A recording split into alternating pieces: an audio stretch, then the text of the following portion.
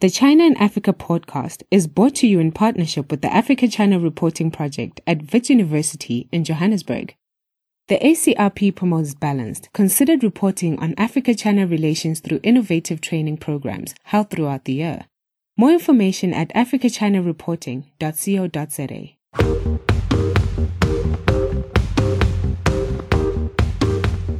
Hello and welcome to another edition of the China in Africa podcast, a proud member of the Sinica Network from SupChina. I'm Eric Olander, and as always, I'm joined by Cobus van Staden, the senior China-Africa researcher at the South African Institute of International Affairs in Johannesburg, South Africa. A very good morning to you, Cobus. Good morning. Cobus, today we're going to be talking about CGTN, and this has been a topic that's been of a lot of discussion among researchers and media watchers over the past 6 months or so.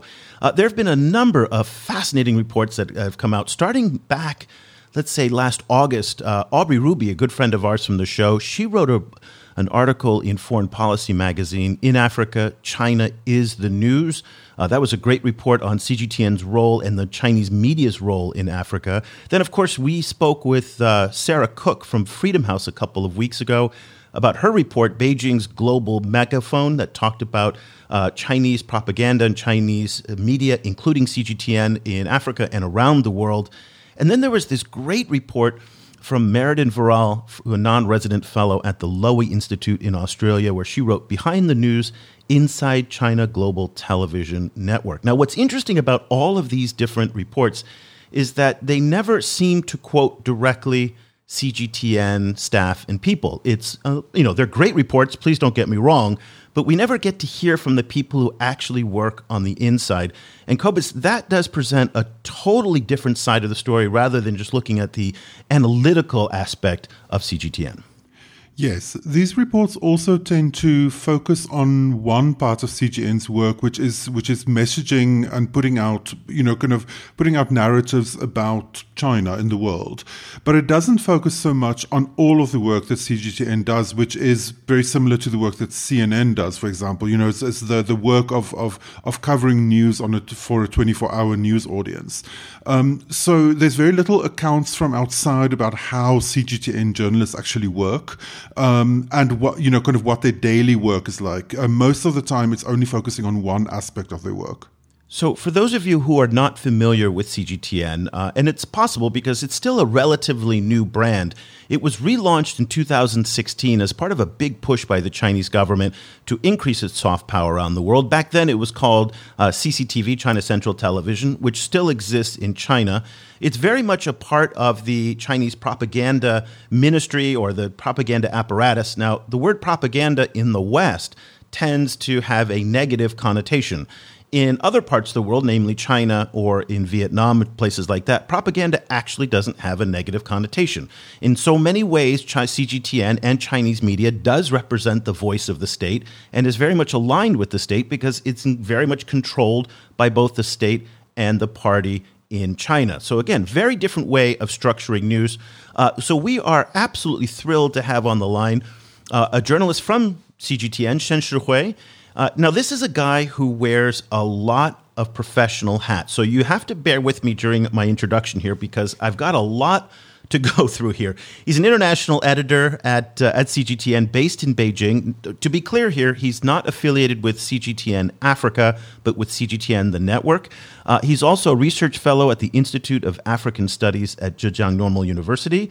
He's an overseas investment columnist at the Global Times newspaper, a research fellow at the Chahar Institute, and an Africa and Economy Affairs commentator at China Radio International. I couldn't even get it all out. Shiwei, thank you so much for joining us. We really appreciate it.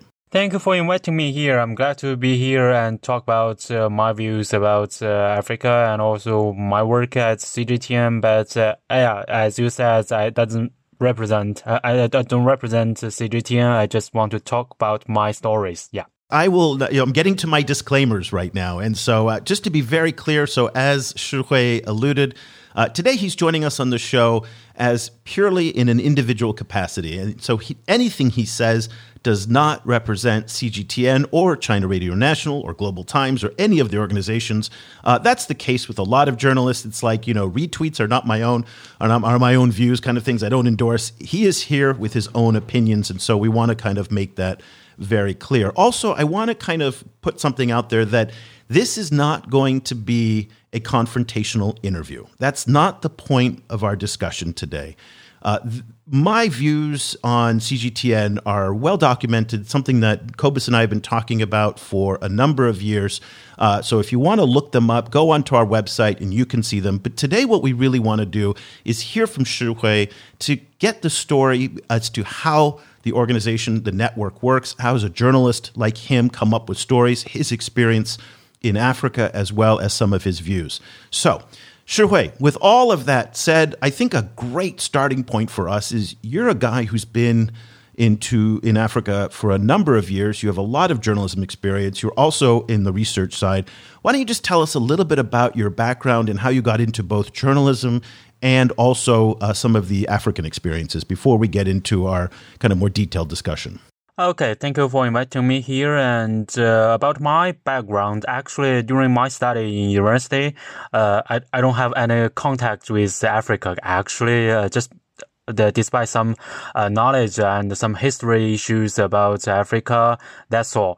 But after I graduated from university, I just got a position in one Chinese company, and then I assigned to Addis Ababa, Ethiopia. Actually, I spent almost 3 years there, mainly based in Ethiopia and also other African countries like you mentioned, Djibouti, and other African countries like South Africa, Nigeria, blah, blah. And during my stay there, I have this kind of interest to know what is going on here on this vast continent. Because before I go there, I have actually not much knowledge about this continent, and then I gradually buy some books, and then I know more about the history, and then I just want to write something about that, about my story there, and then I just wrote some stories to Chinese media, and then they got published, and I feel more encouraged, and then I continue all this kind of research work and all this journalism, and to write what I have saw and what I have experienced there. So I think that has laid a lot of foundation and ground for my research work now, and also about my journalism. And you see, with my abundant resources and also experience there, now I'm also keep following the African issues, the China-Africa ties, and also China's economic and political stakes there. So that is how I transform myself from people living in Africa into a journalist, have a lot of Africa background and knowledge. Obviously you went through a whole process of first being in Africa, then reporting on Africa, and now reporting on Africa and also wider issues as a journalist. What were some of the African issues that you found remarkable at the beginning, and kind of how have the things that you focus on in relation to Africa, how have they changed over time? Well, you see, before I joined CGTN, I was working in Africa for Chinese companies, and when you do business and keep following the local news, you must to have some background. So that is kind of the beginning to know about like the political situation, the economic performance, and also when you live there, you must have some contact with the local people, and you know their history, their festivals, and also about their food. And I'm also a food lover for many African food. For example, the injera in Ethiopia, and also the pineapple in Uganda, and also other foods. They're all great. So I think that is the first beginning of my interest in Africa. Then I just bought a lot of books, both in English and also Chinese, and I just read about their history. Because when you want to know more people in local, and you must learn their culture, just like when you're in Rome, do as the Roman says. So I think that is the another beginning. So then gradually after you know more and you talk more with the local people, and later you have a more comprehensive knowledge about Africa.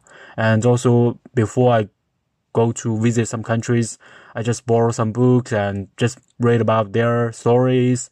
And then gradually you have a better understanding about why they behave like this and what you can expect it and what kind of business opportunities are there. So you must do it's kind of business research or due diligence report, just more like that. Yeah, I'd like to understand a little bit more about, from the reading that you've done and your worldview on Africa, in part because I always find that it's fascinating when I'm in a place like Washington, there's a certain conversation about the Chinese in Africa that exists. It's a hellhole. The Chinese are indebting the whole continent. The Chinese, everything they're doing is terrible. Bad, bad, bad, bad. There's no advocate for China in a place like Washington. There's some people in Johns Hopkins. Sorry. Yeah, there's some people that are advocates China's problem. Yes, there are some exceptions. But certainly they are the exceptions.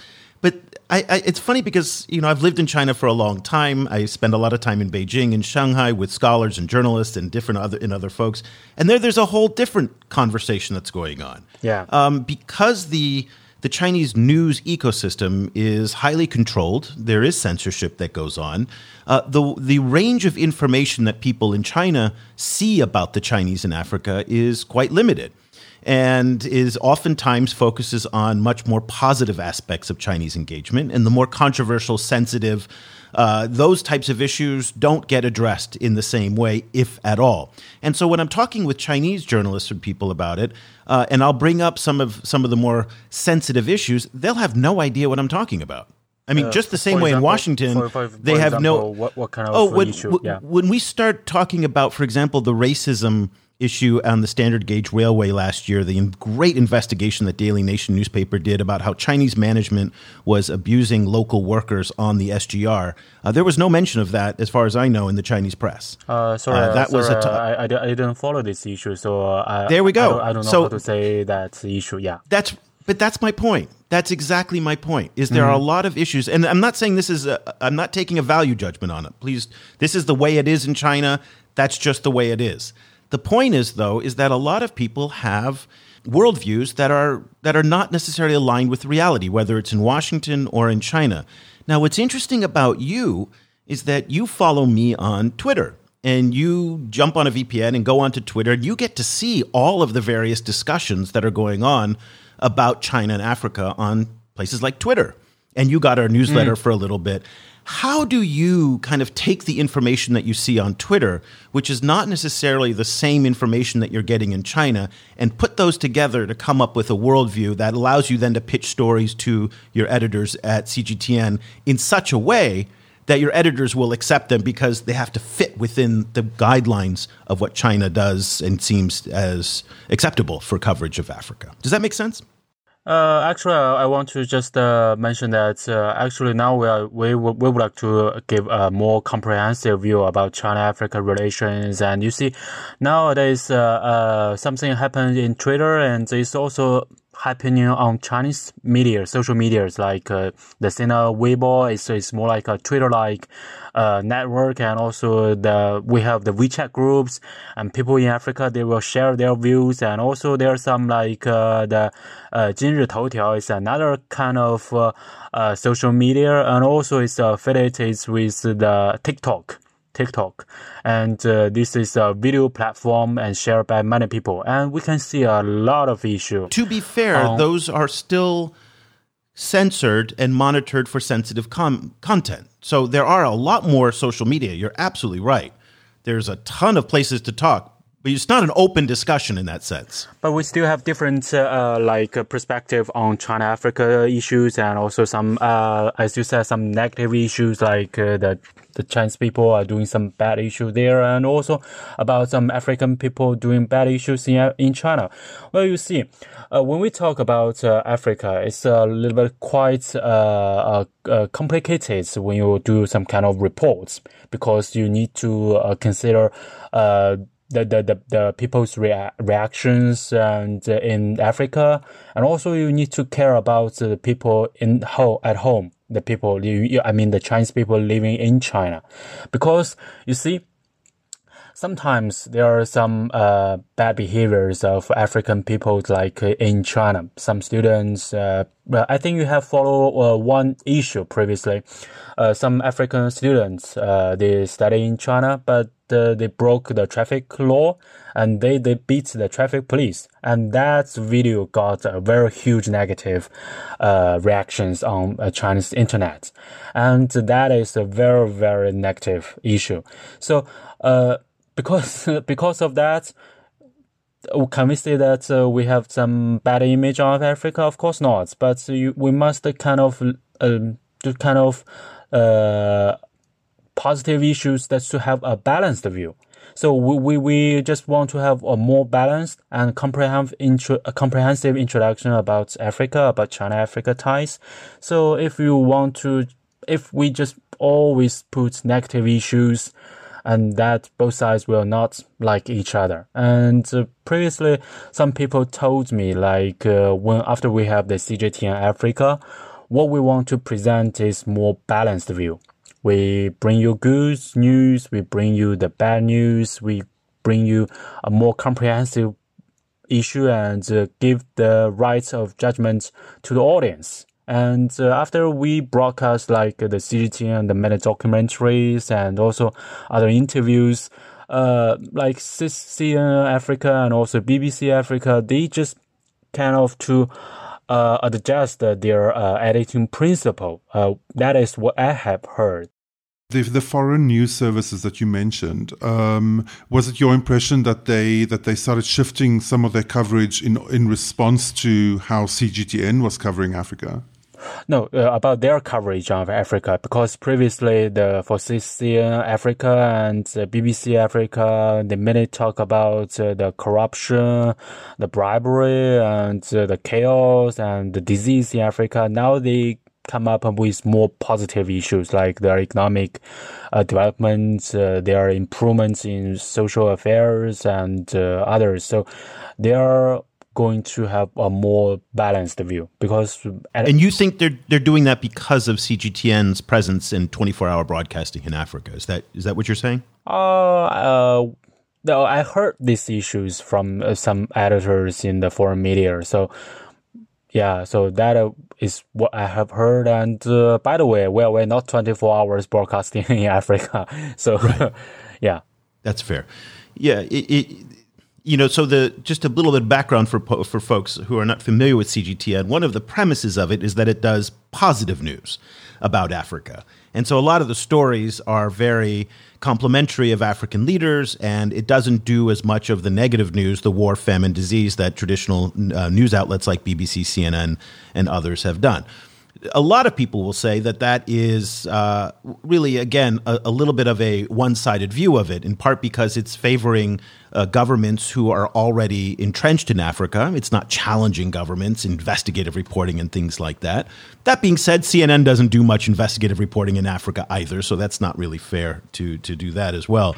But when it comes to pitching a story and thinking about this positive news is what CGTN goes on about. How do you come up with stories to pitch to your editors? Positive issue is more comprehensive issue. Yeah. Okay, comprehensive. Yeah. How do you come up with a story and pitch it to your editor? Walk us through that process and how it works. It's not about process. Like we just mainly do kind of pre-research about what kind of a topic we can following, and we just. Following the news from at home and also abroad, and what about like China-Africa relations and also Africa development, and what are the key points that many media like CNN, BBC, Al Jazeera, and others are focusing. Like previous last year, I think that trap is a very hot topic for many countries. Yeah. Not only Africa but also other issues, and this notion was created by.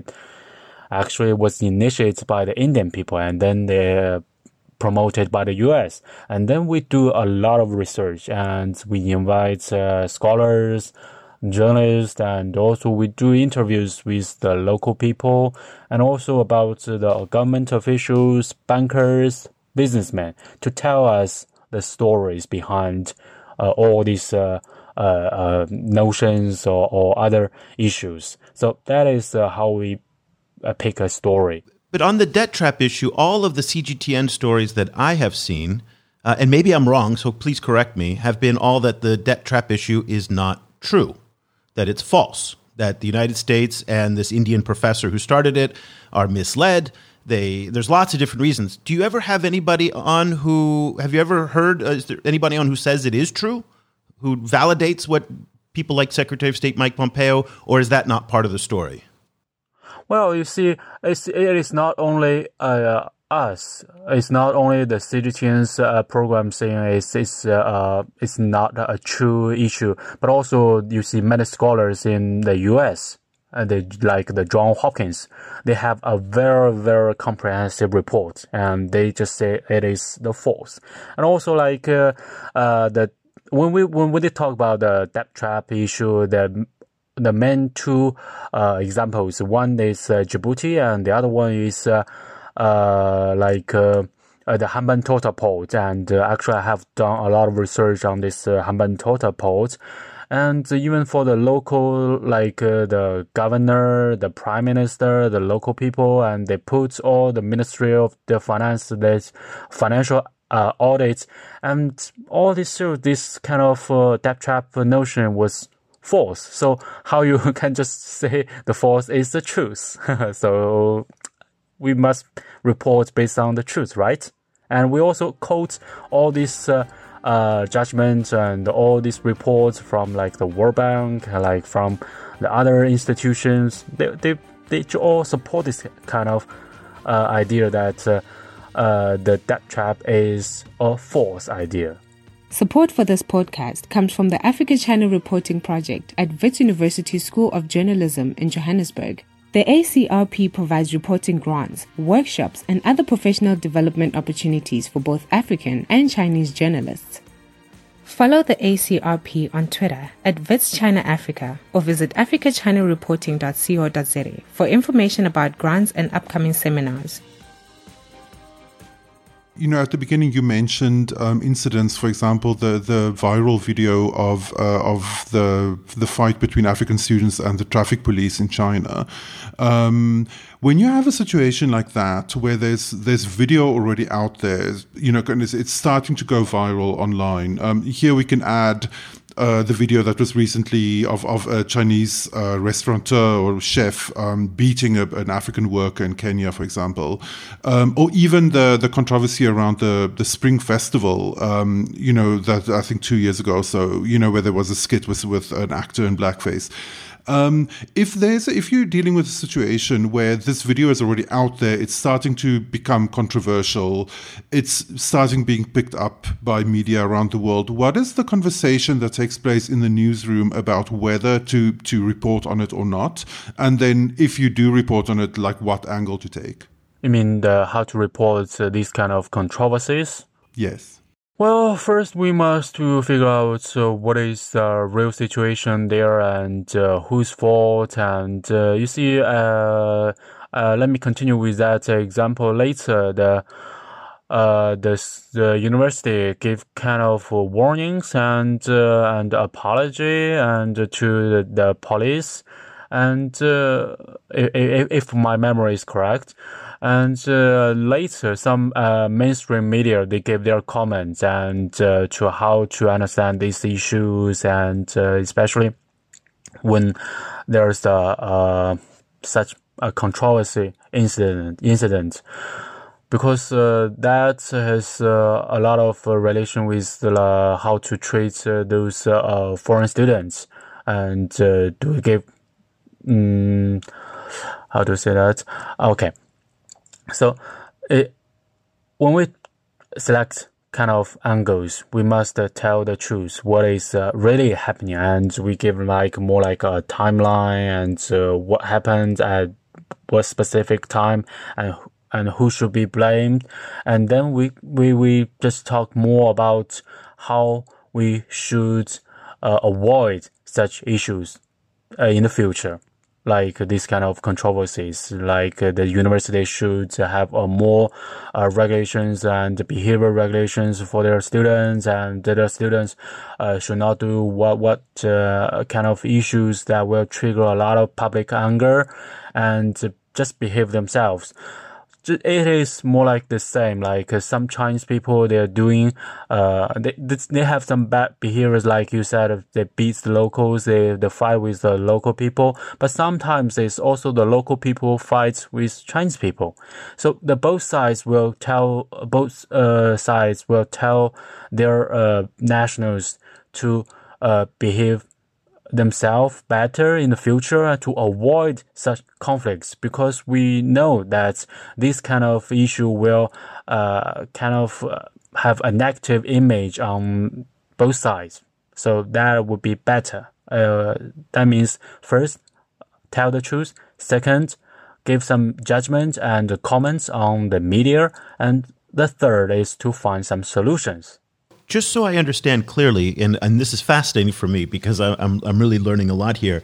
When you say tell the truth, it implies that if the truth deviates from the Chinese government view on a certain issue, you would go ahead and still report that? Or is the idea that CGTN, as you talked about, is to represent China and to make sure that the country has a good impression and it looks good to the outside world and it represents what China feels to the outside world? Because sometimes those aren't always aligned with one another. Sometimes you can have a story that maybe not look good. No, I don't know why we always talk about like Chinese government and China's government. I think that for example, the example I raised about that African students, it's just in very local level. And there's just disputes between the local traffic police with the university there. So it doesn't affiliate to the Chinese government. But I think the reason why we are always concerned, and this is also the reason why on the outside we talk about Huawei in the same way. I think it's not very clear to outsiders what the role is between the Chinese government and CGTN. So, for example, I worked at CNN for many, many years. There is no relationship between the United States government and CNN in Atlanta. There was never any political influence. There was never any communication in terms of the White House telling us you're going to report this or that. We wrote and did whatever we wanted to do. That's the way it is. So it's very, very clear. But the U.S.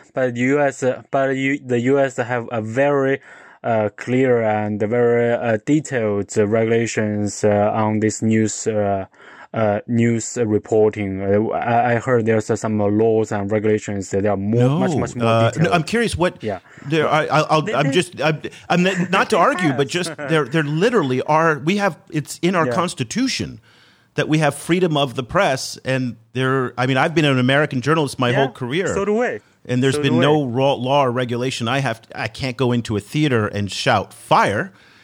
But no. I mean, like in Great Britain, they have the Ofcom. They do, and they have kind of regulation. And previously, like the RT, they expressed themselves, but they got fired. A lot of fires by the Ofcom. So each country have their regulations on their media, like what you can do, what you cannot do, and if you do that, even for the foreign media, they will punish you. Yeah. So, but I think with Ofcom is doing to RT. Yeah. So with Ofcom, at least it's clear. We know exactly. There are rules and regulations, and it's out there, and everybody can see it if you study it. Yeah. I don't want to. And in the United States, there are, as far as I know, none. But maybe I'm wrong on that, but I don't think so. And then in France, the same way. There are different rules. In China, it's a little bit more opaque. And that's, I think, and again, my point here is just to explain why people are confused about CGTN, where we hear from journalists who talk about truth and reporting the story. And at the same time, we also hear that it is that it's all part of a much bigger government and even part of the Communist Party effort as well to portray China in a more positive light and to exert Chinese soft power. That's a little bit where we get confused. Does that make sense? Why we might be confused by that? You mean confused about the relation between the government and the media? Yeah, in China, it's not always confused. It's not always clear for outsiders. Well, you see, the China Central Television and also the CGTN is affiliated. It's under the same umbrella, the CMG, the China Media Group. It's a newly organized one, and together we have two radios. One is China Radio International (CRI), and also China National Radio is the domestic one. So those four branches are under the same umbrella, the CMG. So I think it's kind of like Xinhua News Agency and also the People's Daily. They all belongs to the Chinese government. It's have a very strong relations, and that means they just kind of information just to broadcast the news and tell people what is going on here, and also like the policies and economic performance, like the daily news we have saw. And the second one is like many medias, they will have a lot of usually they have different layers. Like you have the people in Beijing, you have people in local, and you have people in outside China in other branches. They do a lot of reporting. They do a lot of analysis that will help people, and also for people in the government to have a better understanding what is going on there. So that is kind of a very smooth information channel. Did you get my point? I do. That makes sense. Cobus, what do you think? Well, kind of it's a very complicated question. I think the issue around these kind of I'm rambling a bit. I would say that one of the complicating issues in this discussion is that a lot of what in China I think is regulated is in the West, particularly in the US, is up to convention. So as you say, that kind of there isn't a lot of legislation about what can be said or not be said on in the US media, but certain things won't make it on air. So someone, it's going to be a very special circumstance, kind of if you have someone on CNN, say, calling for the overthrow of the US government, for example, right? So certain things might not be regulated officially or explicitly, but they still end up being regulated in reality. And I think that's where a lot of that kind of confusion lies. I wonder if we could bring the discussion a little bit closer to Africa. Can you talk us through how the editorial chain of command works between the bureau in Africa, the CGTN bureau in Africa, and the central offices in Beijing? Where do the decisions about what kind of African coverage, where are those decisions made? Who has seniority over it? Is it a situation where the African bureau has to present what they plan to do to someone in Beijing, or am I misunderstanding that relationship? Since I haven't worked in our African bureau, and I'm not quite sure about how do they contact with the Beijing bureau, because I mainly work in Beijing and do my program in Beijing. And what I know is like we have a lot of local reporters in Africa, in many countries, and also in other countries in the world. And sometimes actually most of the time, the local reporter will select their topic, and they just tell us what they want to do, like different angles, and who they are going to interview, and they just bring up this kind of ideas. And then we have some like a group discussion, like what newsrooms always do, like person A, B, C, and they bring their topics and why is it so necessary to do that, and what they are going to do, like the preparation, the interview, some guests that they want to invite. And then after we discuss, and okay, you can go ahead, and then go ahead. And we just confirm some topics. And sometimes we think, oh, maybe it is too hard, or maybe it takes a quite long time. Maybe the guest is very hard to be booked. And also, like, this topic is too small, and maybe we need some more stories to put inside, and then we can have full coverage. That we have different considerations. So then we have select what kind of topic and what kind of issues we are going to do. So that is kind of topic selection.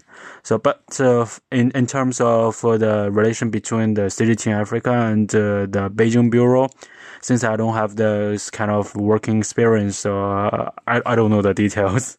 Yeah, that's fair. That's absolutely fair. Yeah. Let's move away from CGTN for a little bit, because you do a lot of other things here.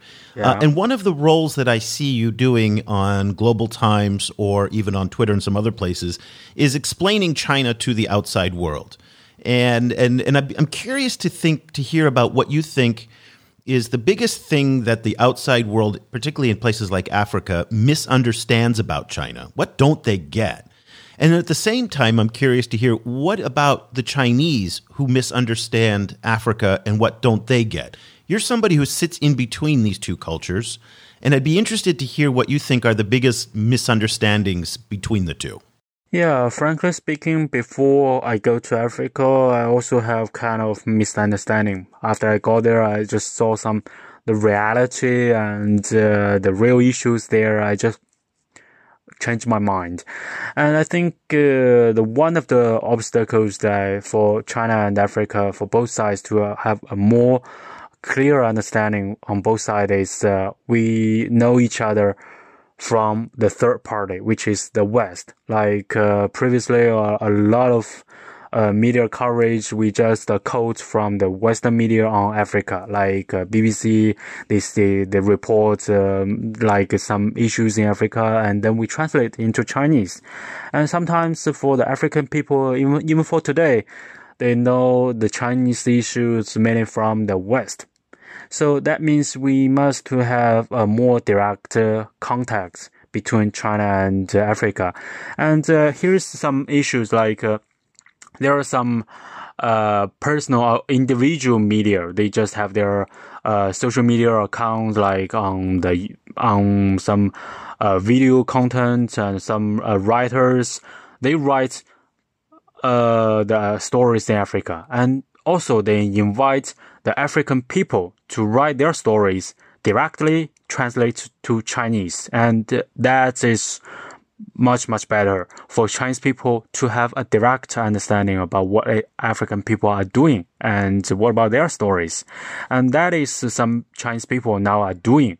So I think that is kind of major steps. And you see nowadays a lot of young Chinese people, they go to Africa, and a lot of African people, they come to China. And with this kind of individual media, people can have more direct link. I think that would be better, and that has got a lot of attention, and I'm very interested in that area. So I think you can also follow on that issue, like on TikTok in China. Yeah. But can you be specific, though, about what are some of the misunderstandings? So, again, in broad issues, you're absolutely right. But in the types of stories that you're trying to address in places like Global Times and even on Twitter, what are some of the misperceptions about China that you're trying to correct or trying to explain to people so that they better understand where China is coming from? Well, I think the main misinformation between China and Africa is happening between Africa and other continents. Like some people in China still believe that Africa is one country. And so not so many countries. But now people gradually understand there are a lot of countries, a lot of people there. And also about the Chinese economic presence there, and about the donation. Donation and the foreign aid.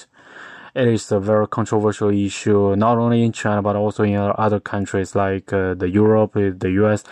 Like people in this country just wondering why we give those grants to Africa. And after years and years of grants, why they still didn't develop so fast. And sometimes there are also conflicts in some countries, and why we're still going to give this kind of grants. So that's why when we do kind of report on these issues, we must take very cautious on this domestic and also the reactions at home and abroad. Because you see China has the 1.4 billion people and many people are very curious on these kind of issues. And you must be very cautious when do this kind of report on those topics. And you must care about the reactions from both sides. In the time that you spent in Africa, how did you get an impression of what kind of impact Chinese media is having on how Africans see China? You mean the impact of Chinese media on Africa? Yes, do you get the feeling that is Chinese media successful in presenting a richer, a more balanced view of China to Africans? I think the more balanced view, I think it is much better because now we have several programs on Africa, like Africa Live, like some documentaries, and also we have some online live about African issues like how to say the wildlife moving in Kenya is how do you call this? Do you have this specific word? Yeah, we have a lot of wildlife. I mean, that's a key theme of American television about Africa for years is the same wildlife. Yeah. No, same thing. Yeah. It's the same thing on CGTN Africa. We also do this live show on the social media and people on Chinese social media like Weibo, they can all see those or watch those lives. So that is one issue. And the second, I think we have one principle. Let the African peoples to tell their stories. So that's why you see a lot of journalists in Africa, they all come from local.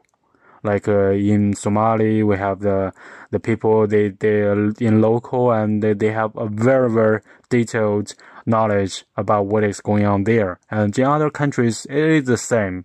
So we want to give them the platform, like CGTN Africa. We give this airtime and we invite those African peoples to do their jobs and to do their thinkings and give us what they saw and what they think. And sometimes you see when there are some very, very fantastic and fabulous programs they produce, we translate them into Chinese. And the people in China, they can watch that too. So I think that is what we have done. But compared to like CCN Africa or BBC Africa, I think we still have a far way to go. We're just a newcomer. As you said, CGTN is just a new brand. We just launched it just a few years ago. Yeah, it is definitely on the brand side. Yeah. It's behind. But in terms of resources, there's a lot more resources for CGTN in Kenya than there are, say, for example, for CNN. BBC just set up a facility in Kenya as well. And Xinhua, from my understanding, is increasing their facilities in Kenya. So CGTN Africa, they are not based in Kenya? No, there's just a small team. When I was at CNN in Atlanta, we used to produce the African content out of Atlanta. So, so there were a couple reporters that would feed stories to us in Atlanta, and then we packaged it all up there, and then it went out. But their programs on Africa, I saw a lot, and especially like the business issue and some documentary. There's Marketplace Africa. There are a couple. They repeat them a lot, so it seems like they have a lot more than they actually have.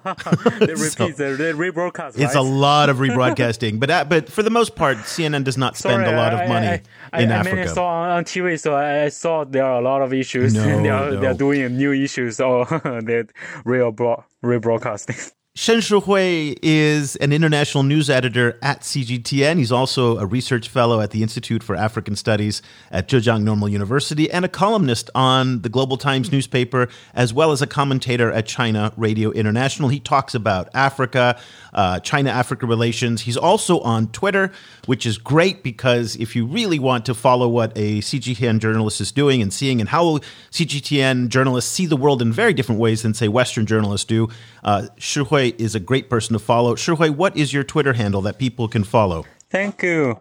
My Twitter is Shen Shiwei is my real name, and you can see SHEN and SHIWEI. I will put a link to your Twitter handle below, and you are joining more Chinese journalists and Chinese diplomats who are now on Twitter. So we're starting to hear more from the Chinese on Twitter, which is great.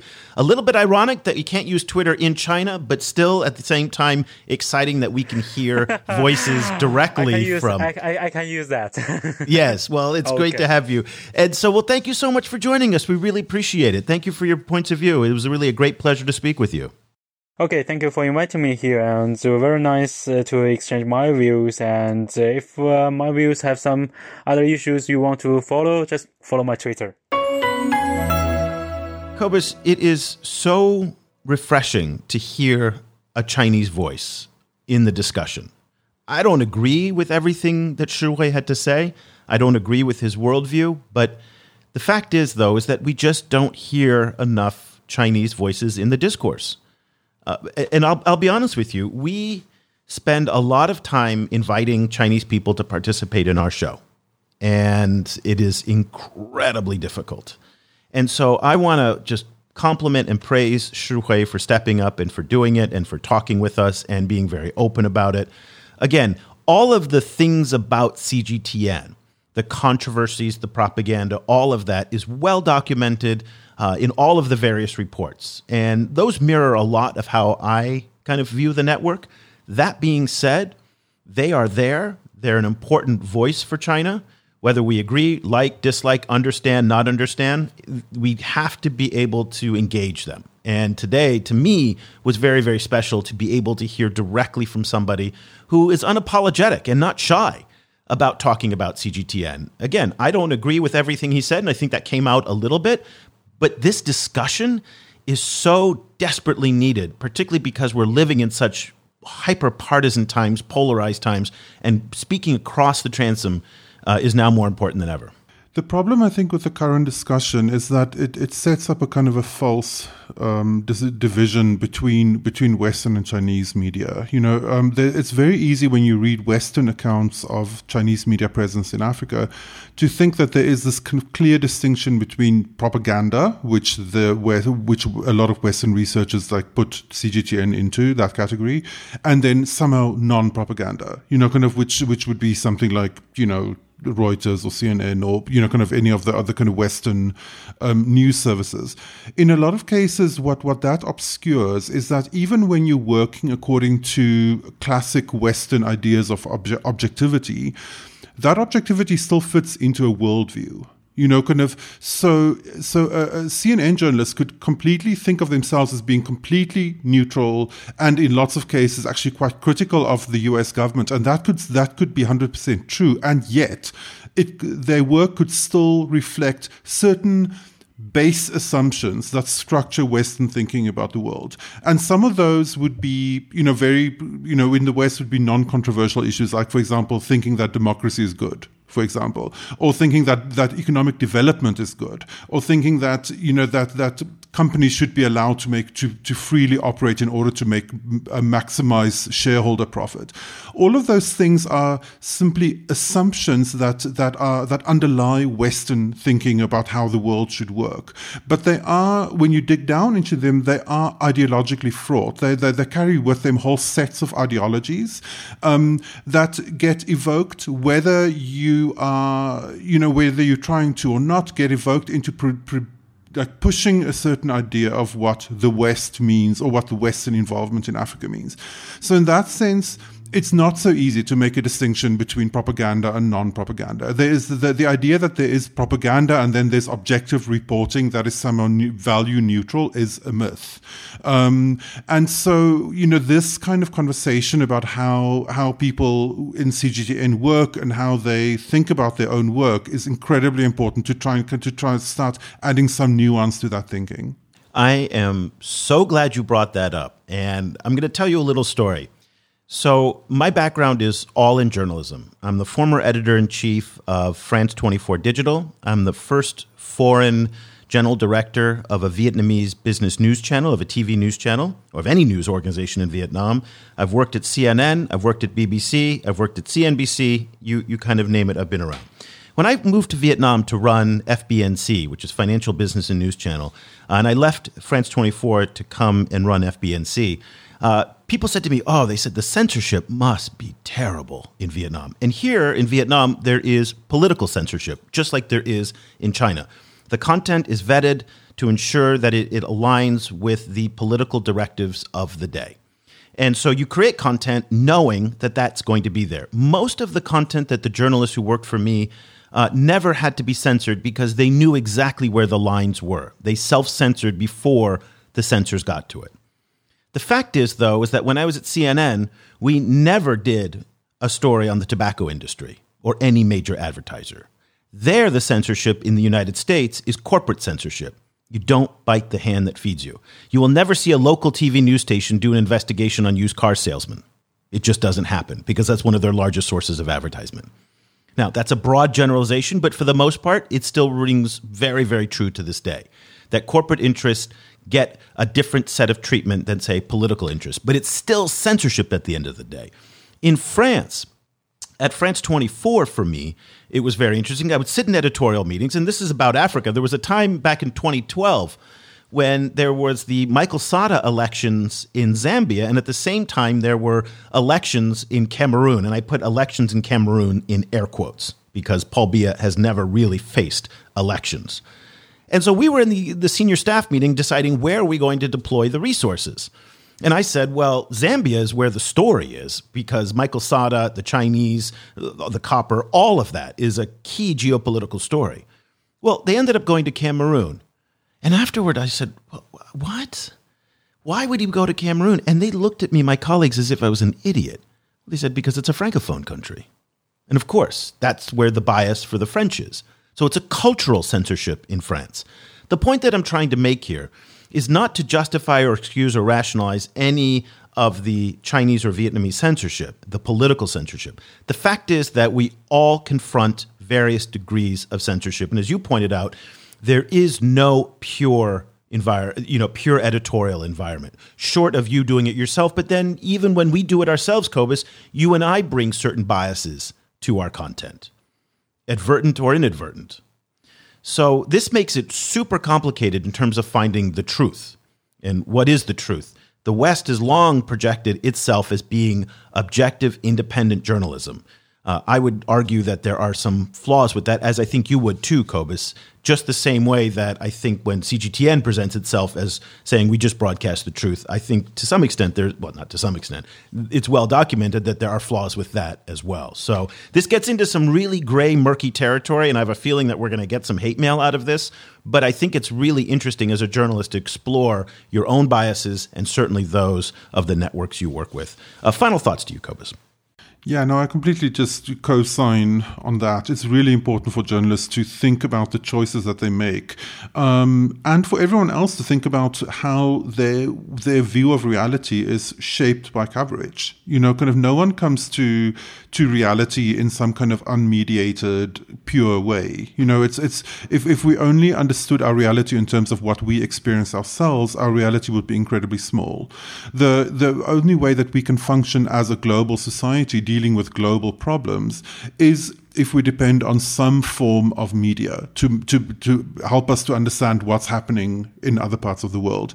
All of that media is always coming with its own set of ideological assumptions and ideological messages. That's just how media works. So it's really important for people to understand what they see as just their common sense idea of what is real, to how much that view of the world is a constructed thing that's based on the work of people like Shiwei, and his colleagues in all of these different and conflicting media services. So it's really, really important to think of the way that one sees the world as a constructed thing, and then to think hard about how that construction works. Wow, this got deep really fast at the end there. It was very, not usually how we end a show, but these are the types of topics that we do address every single day in our daily email newsletter that goes out to subscribers. If you'd like to subscribe, go to our webpage, chinaafricaproject.com/subscribe, and you'll get a daily email and unlimited access to our website that includes these kinds of discussions, both we're having in audio and in text. But again, on that deep really granular level. So if you've made it to this point in the podcast, you're a committed listener and committed to China Africa. So we'd like to invite you to join the China Africa Project and also to support independent journalism. This is how we make our living. Well, this is how I make my living. Cobus still has a day job. But we're trying to be an independent, nonpartisan voice in this discussion and not bring too many biases. But again, I say that everybody brings a certain degree of bias to covering this kind of story. And I'm very grateful, actually, to the people on Twitter and elsewhere who check me from time to time and provide us the honest feedback to keep us straight and true as much as possible. So that'll do it for this edition of the China in Africa podcast. Cobus and I will be back again next week for another episode. Until then, thank you so much for listening. The discussion continues online.